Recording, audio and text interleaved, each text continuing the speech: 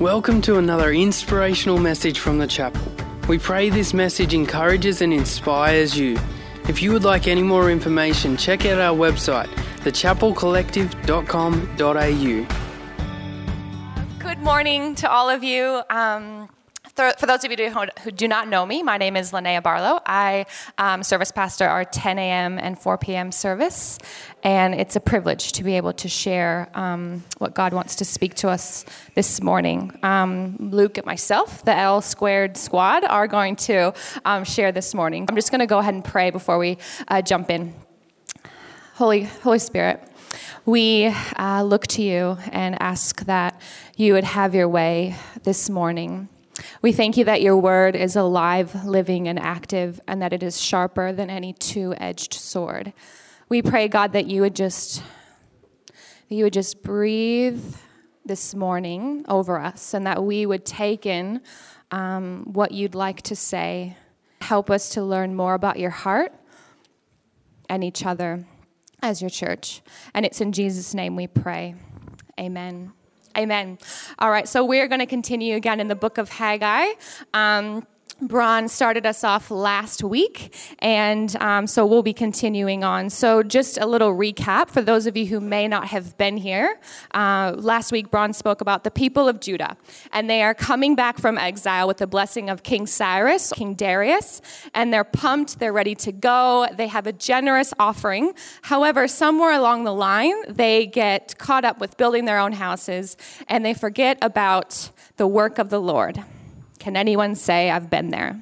I've been there. We mentioned that there's this gravitational pull towards me and myself, my own stuff, that still existed then and even existed now, which brings us to the point that the Bible, isn't surprised. What happens now, God's not surprised by the things that are occurring today. We are the temple of the Holy Spirit.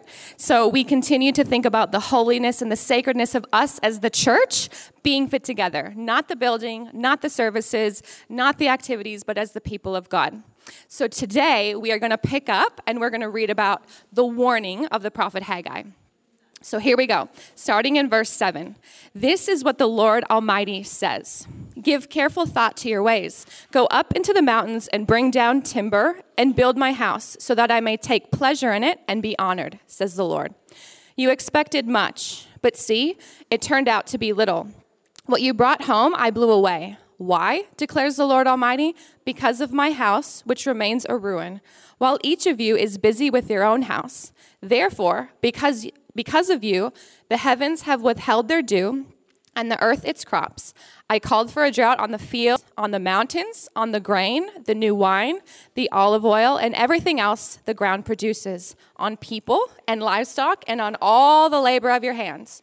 Then Zerubbabel, son of Shealtiel, Joshua, son of Josedek, the high priest, and the whole remnant of the people obeyed the voice of the Lord their God and the message of the prophet Haggai, because the Lord their God had sent him, and the people feared the Lord. Then Haggai, the Lord's messenger, gives message of the Lord to the people. I am with you, declares the Lord. So the Lord stirred up the spirit of Zerubbabel, son of Shealtiel, governor of Judah, and the spirit of Joshua, son of Josedek, the high priest, and the spirit of the whole remnant of the people. They came and began to work on the house of the Lord Almighty their God on the 24th day of the 6th month. So here we have Zerubbabel. He is like this chief political leader. And then we have Joshua. He is a high priest. He is a spiritual leader seen among the people. Then we have the remnant of the people. And those are the committed believers. They would be you and I who love Jesus, have been following him. They're getting reestablished in Babylon. And then we have, of course, the prophet Haggai. So the context of the book of Haggai, again, just to recap, it was in 520 BC. And the Babylonian Empire had completely fallen, and the Persians were now in charge. Cyrus is a king who gives order for the exiles to return. So these are the people of God. And it seems as though he always gives the people of God a plan. And then the plans do not go the way that God wants them to go. So the children of Israel, for example, they spend 40 years in the wilderness. They failed the plan. God rescues them. What a kind God we have. God continued to make plans to rescue them, which is what this situation was. And the theme is that these people and you and I, they just go about their own plan. So we're going to go ahead and break down the scriptures in detail. We'll do our little breakout, and then we'll have Luke have it come to life for us. So are you with me? All right, here we go. Okay, so verse 7. We pick up with Haggai the prophet. He's warning the people. He's giving them direction. Stop focusing on what you're focusing on. It's time to rebuild the temple. So God uses prophets to speak to his people, to encourage, to rebuke, to correct us so that we wake up. And he still does that today. The people wanted to get their homes and their lives reestablished. They were so tired. They had been going through so much opposition, and this can be read in Ezra 4. And in Ezra 4, just a quick recap, is the people heard that these guys were going to be, that King Cyrus said, hey, let's go and build my temple. Then the people came and wanted to join them, and they were like, no, we do not want you to join them. This is for us to do. So they actually set out people to discourage them to not build, to make them afraid, and even went to the extent where they were bribing officials to work against them and frustrate them so that they would stop. And well, they did stop. So then we have these people. They expected that what they were going to work on, which was planting crops, vines, planting olive trees, their own families to build riches, would deliver. And guess what? They did not deliver. All of these seem like harmless, everyday tasks. They're not hurting anyone. They're not hurting each other. However, God did not want them to do this. Why? The Lord asked. He wanted them to know that because his house and his temple laid in ruin, which is a little play on word ruin, which means cherub in the Greek. So cherub means desolate, dry, and wasteful. While they carry on with their own priorities, he then, because of their sin and obedience to the promise of God, brought cherub, desolation, dryness, and wastefulness to their own circumstances that we list below. Nothing prospered while they neglected their duty to God. And if it even looked like it was going to prosper, God said he blew on it. And it went away. And it wasn't going to succeed. So he brought cherub over land and mountains, what man inhabits. He brought cherub over their crops, their new wine, their olive oil, which could symbolize their anointing. Also, their livestock, them as people, every single thing that they put their hand to, all because they were neglecting what God wanted them to do. So we learn that God is responsible for bringing rain, for bringing fruitful crops. Nature obeys his will, and due to their disobedience, he withheld from them. Instead of cheating God, they actually were cheating themselves. So we read in Deuteronomy chapter 28, verse 22 to 40, God, before all of this happened, gave them a long list of blessings, what he would do if we obey him. And then he also gave them a very long list of what he would do if they did not obey. This has been a pattern of previous generations of you and I not following what he has to say, but he gives us a clear warning always ahead of time. So I'm going to touch on a couple of those things with you. So he says, the Lord will strike you with wasting disease, with fever and inflammation, with scorching heat and drought, with blood and mildew, which will plague you until you perish. He's cursing man. The Lord will turn the rain of your country into dust and powder. It will come down from the skies until you are destroyed. He's cursing their land. The Lord will cause you to be defeated before your enemies. He's cursing their safety. Your carcasses will be food for all the birds and the wild animals, and there will be no one to frighten them away. He's cursing their livestock. The Lord will afflict you with madness, blindness, and confusion. He's cursing their thinking. You will be unsuccessful in everything you do. Day after day, you will be oppressed and robbed, and no one to rescue you. He's cursing their labor and anything that they're putting their hand to. Your sons and your daughters will be given to another nation, and you will wear out your eyes, watching for them day after day, powerless to lift a hand. He's cursing future generations. And lastly, you will have olive trees throughout your country. You will not use the oil, because the olives will drop off. He's cursing the oil, and again, the anointing on them. These were the curses that God clearly told them would come if they did not obey. But again, he always starts with what good he will do in our lives. So you still with me? We have a few verses left. Okay, verse 12. It's important to point out that even Zerubbabel, who had accomplished so much, again, he is the political leader, and then we've got Joshua, who is the spiritual leader. Both of them humbled themselves alongside the people of Haggai the prophet. They took Haggai's words as if they were God's words, and as they listened to Haggai, they were honoring God. So it does not matter our positions, what we have done in the past for God. These two people who were essential leaders did all of this stuff, but they still were doing the wrong thing in that moment. It is a fair warning that no matter what we've done in the past for God, living and having a humble heart will always determine the choices that we will continue to make in the future. Even though these people disobeyed God, he still promised at the end of his covenant, I will be with you. He guaranteed their success. He gave them a word of comfort, which always says, God, lost my point. Oh, this was a good one and I messed it up. It's never too late. It's never too late with God, which is so good. God, through the prophet Haggai, he stirred up their spirits to do the work together and get them moving. So when God wants us to do something, we can normally always rely. He's going to stir us up if our hearts are willing and we say yes to him. This was done within 23 days of Haggai's first word. One of the most unique parts about this book is that these people actually listened. So often we read about these prophetic books and stories, and these people do not listen. And in 23 days, they did, and God recorded it. He writes down when we follow him, and it was so significant that he put the exact day that we obey him. So God has a plan for us in order to fulfill his promises, and this passage reminds us God's design has always been to work through his people, us as the temple, to accomplish his will on this earth. He could choose not to use you and I.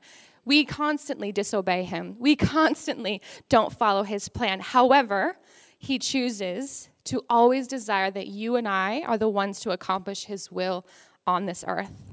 So we're going to go ahead and do our little breakout, and then we'll invite Luke to jump up. All right, good morning, church. I'll get us to bring us back as we look at going forward and taking this scripture forward. For anyone taking notes, the topic of this next part I want to talk about is jealous much. Jealous much. I think we see in that first part of the scripture that God gets pretty angry, that God gets jealous at his people and sends a famine, sends a drought on his people, and he's a bit jealous. And so I think when God's angry, things that anger God, I want to know why, because I want to make sure I don't do it. And so we see that all they were doing, as Linnea said, that all they were doing was building their own house. But we know that God's actually for building our house. He says that someone who doesn't build a house and essentially build an inheritance to leave for his kids is worse than a sinner. So we know that he's actually for us building our lives, but here he gets angry when they're building their lives. It can seem confusing, but I think that the thing is here that it's not that we were building our house. It's not that they were building their house. It's that they were building their house at the expense of building God's. That's where the issue comes in. And Jesus, just to clarify, when we talk about God's house, Jesus, when he was on earth, people said, hey, they call you king. Where's your kingdom? He says, my kingdom isn't on earth. When we're talking about God's house, with God's kingdom, his eternal kingdom that we're going to spend the rest of eternity with when we leave this earth. So that's the kingdom I'm talking about when I'm talking about God's kingdom. And so God's kingdom is eternal, and that's the kingdom that he wants us to prioritize. So we can start to prioritize and be about and be for our temporary house that we're going to live in for maybe even a temporary amount of time during our temporary lives. Where God's like, this temporary, no, be about eternity. Build this eternal kingdom that we're going to spend forever together in. See, I think the issue was that they were building their own house at the expense of God's house and just gave to God's house out of their surplus. And I want to reiterate this as a scripture, Luke 21, verse 1 to 4, and it talks about the widow who gives 2 gold coins. She gives 2 gold coins, and there's these rich people that come giving massive amounts to God. And Jesus says, you know what? The widow that only gave 2 coins, she gave way more than the rich guys. Because what she gave was her all. She was all in. She gave everything and all her trust. And it says that the rich guys, they gave out of their surplus. In another version, it says that they won't miss what they gave. They just gave out of their surplus. God wants us to be all in. God wants our all. I know that's about finance, but when we look at, I think, all aspects of our life, our commitment, our energy, our priority, I think that we can tend to do this, that we just give to God out of our surplus. We give to God out of our leftovers. Even when we look at our week, Monday to Sunday, actually church on a Sunday, the first day of the week is actually Sunday. And it was meant so that we put the first day aside and be about God. The first day of the week set aside, we have church, we think about God and we worship Him for the first day of our week. But we as a society have already changed that in our own mindset. Monday to Friday is our week, and then the weekend is at the end of the week, and we give our weekend what's left over after our Monday to Friday week of work, week of life. The weekend gets our leftovers. I think that's an attitude that sometimes we can carry and tend to just fall into a rut of doing our own life, and God gets our leftover. But God wants all in. Doesn't want a half-hearted 1 foot in. He wants a committed heart, a heart and soul, all in, trust in Him. A trust and faith in Him in eternity, so much that we know that building our eternal kingdom is actually what's best for us, is actually going to benefit us more than building our own temporary house. He's jealous for us. He's jealous for us. He's jealous for our all-in love and attention. He's revealed that through Scripture time and time again. I mean, in this passage we see he's so jealous for us that He'll make sure things happen and it doesn't work out when we're not chasing Him. God's jealous for us and He wants our all. So the first thing that we learn is to put His kingdom first. I think that's the first learning from this passage.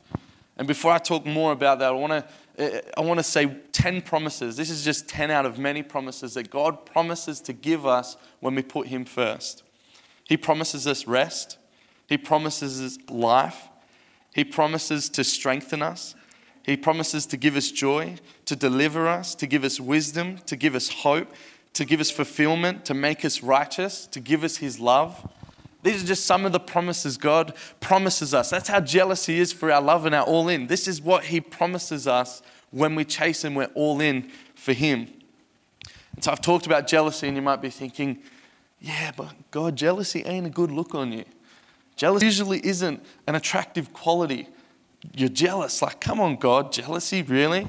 But when we put this in perspective, this is the God who created the universe. This is God who created me and you, created this beautiful day, created the stars, the heavens. He created it all, and He cares and loves about us so much that He's even jealous for us.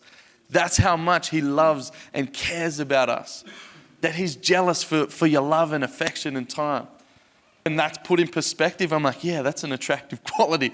God who created the earth is jealous for me. That's incredible. That is attractive. That is awesome. When we put it in perspective, it is an awesome thing. And it's proven time and time again in the Bible, this idea that He adds to us and He promises and He gives us these things when we're chasing Him. We see it in the Bible. We see it in that passage that when they're doing their own thing and building their own house, then not only does He say, oh, when you follow me, I add these things to you, but it says in that scripture that when they're trying to chase and build their own house and do things on their own, He makes sure that we don't get those things. He makes sure. He sends a famine. He's like, no, you've got it wrong. Chase me, follow me. This is the right way to do it. He even makes sure that we don't get these fulfillments when we're trying to do it on our own and chase God in our own way. And I've seen time and time again in my own life and in my family's life, our senior pastors, me and my wife moved here about a year ago, And one of the things that we loved, and part of the reason why we moved here, is our senior pastors, Daz and Bron, chase God and chase the fulfillment of God-given potential in their lives and chase God's will for their lives more than anyone I've seen. And you know what I've also seen? God add to their lives more than anyone I've ever seen as well. Literally been blessed with a house, car. God's built them up, not just financially, but give them joy. They're a family that you just want to be around, filled with life and blessing and joy. I've seen it again and again in my own life. As I put God first and I chase Him, the more I press in and the further I step into God's will for my life, the more I'm fulfilled, the more I feel God's joy and peace over my life, the more I see God add and build up and prop and build my house and my life and my family, the more I step into Him. I've seen it time and time again. I can promise you, as it says in the Bible, that we do not come second by putting God first. And it's all easy to say, but it's not easy to do that. It's actually a wrestle. And I know that even our senior pastors can find it a tension at times because God has given us things to be faithful to in our life. He's given us a family. Some of us careers, some of us businesses. He's given us things in our lives to be faithful with and to work on and to build. But He also calls us to put Him first and make sure that God's always first in our life. So it can be a wrestle. And I don't think that there's a formula, 5 steps to achieving a perfect balance of having God first in your life and being faithful with what He's given you. If you have that, write it. I'll buy it. That's a good book. I think the way to achieve that is to make sure that wrestle is at the forefront of our mind, to ensure that there is a wrestle, that we're saying, is God first in my life? Having wrestle and tension with that in our lives, going, God, I'm being faithful with this, but God, and asking God's help to make sure that He's number one in our life. And I think when that's our focus and that's our intention to wrestle with that, I think that's when we know that we're somewhere in the ballpark of getting that right. And so we put God's kingdom first. First, we put God's kingdom first. And so those 10 things that I spoke about, 10 promises that God gives us when we're chasing Him. I just wanted to ask quickly about how many of these we chase on our own. How many things are you doing to chase these promises in our own strength or in our own way? How many things are you doing to be happy or filled with joy but feeling like you're coming up short? How many things are you doing in your life to be righteous, trying to do the right thing to be righteous but stuffing up and falling short? Where are you seeking out love or care and attention but feeling like your life is void of it? And that brings us to our second learning from this passage, is that it's on God when we give it to God. It's on God when we give it to Him. All these things are promised to us when we put Him first, when we're chasing Him and we surrender our lives and give our lives to God. God, your will be done. I'm chasing you. That's when we put it on Him. That's when it's on Him, when we put it on Him and we're chasing Him. So many times we try to do it our own way. We try to build a house and then we want to blame God when it fails. We're trying to do it in our own strength. God's love, God's grace and His sacrifice, covers our sin, but there's consequences for our choices. That's why God leaves us the Bible. It's a whole book about how to live your life and what choices to make, because He cares and doesn't want us to have to live with bad consequences. He's covered the cost of sin, yes, but there's still consequences. If there wasn't, there would be no need to read the Bible. God's covered it. God's covered our sin. We can do whatever we want. No, there is still consequences. God said, no, I want you to have the best life. I want you to not have to deal with these consequences. He wants to give us the best life. And so when we give it to Him, when we're chasing Him, that's when it comes through. So many times we go about life our own way, try to achieve things in our own strength. We don't put God first. We don't allow room for God to move in our life. We don't chase Him, we don't give Him control, yet we still blame Him when things don't go right. So that's the second learning, that it's on Him when we give it to Him. And that brings me to one of the last learnings that I think that we find in this passage. Linnea spoke on it for a short bit, and that's that it's on God, and God gives us a rest, and God stirs us up. So I know that there's sometimes we get one foot in the door. We get one foot in the door and we start chasing, God, I'm going to chase you. And then we don't feel that love. We don't feel God's joy and peace in our life. We take a step in and we're like, God, it's not working out. We feel like our world's still falling apart around us when we've got one foot in the door. And I think the biggest temptation there, and a lot of the time our response, is to take our foot back out. Put my foot in and, oh God, I don't feel like you're feeling me and building me up. And God, I'm not feeling your love. And so we take a step back. And what's clear in this passage and what's clear, evident, what the experience in my own life is that when we're at that point and we have a 1 foot in, our response should be to just take another step in. That's when his promise is over and over again as we keep pressing further in, keep pressing and taking another step into God and giving him control. That's when we receive these promises that he's given to us. I can attest to you in my life is one of the most true things that don't come second by putting God first. He enables us. I think that's when he enables us to see what he sees. When he stirs up in our heart a passion for the things that God cares about, that stirs up a passion for the broken and the lost that are hurting, and enables us to see it, and he stirs up our passion that keeps us going. Because sometimes that we can feel like, we just get numb to it. I don't know. I know sometimes I feel like I just get in a rut. And I'm, Lord, what's going on? But God's like, just take another step. Keep going. Trust me. He stirs it up. We see in that scripture, it says that God stirred up a passion in his people. God will stir it up in us. We just keep stepping in. And God stirs it and enables our heart to be broken for what breaks his. So the last thing I wanted to do today is encourage you that if you're in that spot, if you feel like you've got a foot in the door, you're in, but you don't feel like God's promises are coming through, I want to encourage you, just keep stepping in. That's the response there, not to take a step back, but to step further in. God's promises are yes and amen. And when we put him first and chase him, he adds and gives and blesses our life. So I'm going to pray quickly to wrap the message, and I'm going to invite Pastor Daz up for an interview. So if you pray with me. Dear God, thank you for your word, Father. Thank you that you do care and love us, that you are this incredible God, the creator of the universe, but still you care about the details and intricate things that we chase in our life, Lord God. I thank you that you stir us up, that you lift us up, that it is on you, Lord God, that when we give you control, that you do provide and care as a good Father, and you care and look after us. I just pray, Lord God, that you do stir up your will in our hearts, Lord God. Break our heart for what breaks yours. Let us see what you want us to see, Lord God. And I just pray that you bless and, Lord God, lift and strengthen us as we continue to your will for our lives. In Jesus' name, amen. Hey again, thanks so much for joining us on this podcast. Whether you are new and exploring your faith or a follower of Jesus, there's a next step for you. There is always room to grow, more to be done, destiny to be pursued, and people to be reached. So what's your next step? To find out, head over to thechapelcollective.com.au. And thanks again for listening.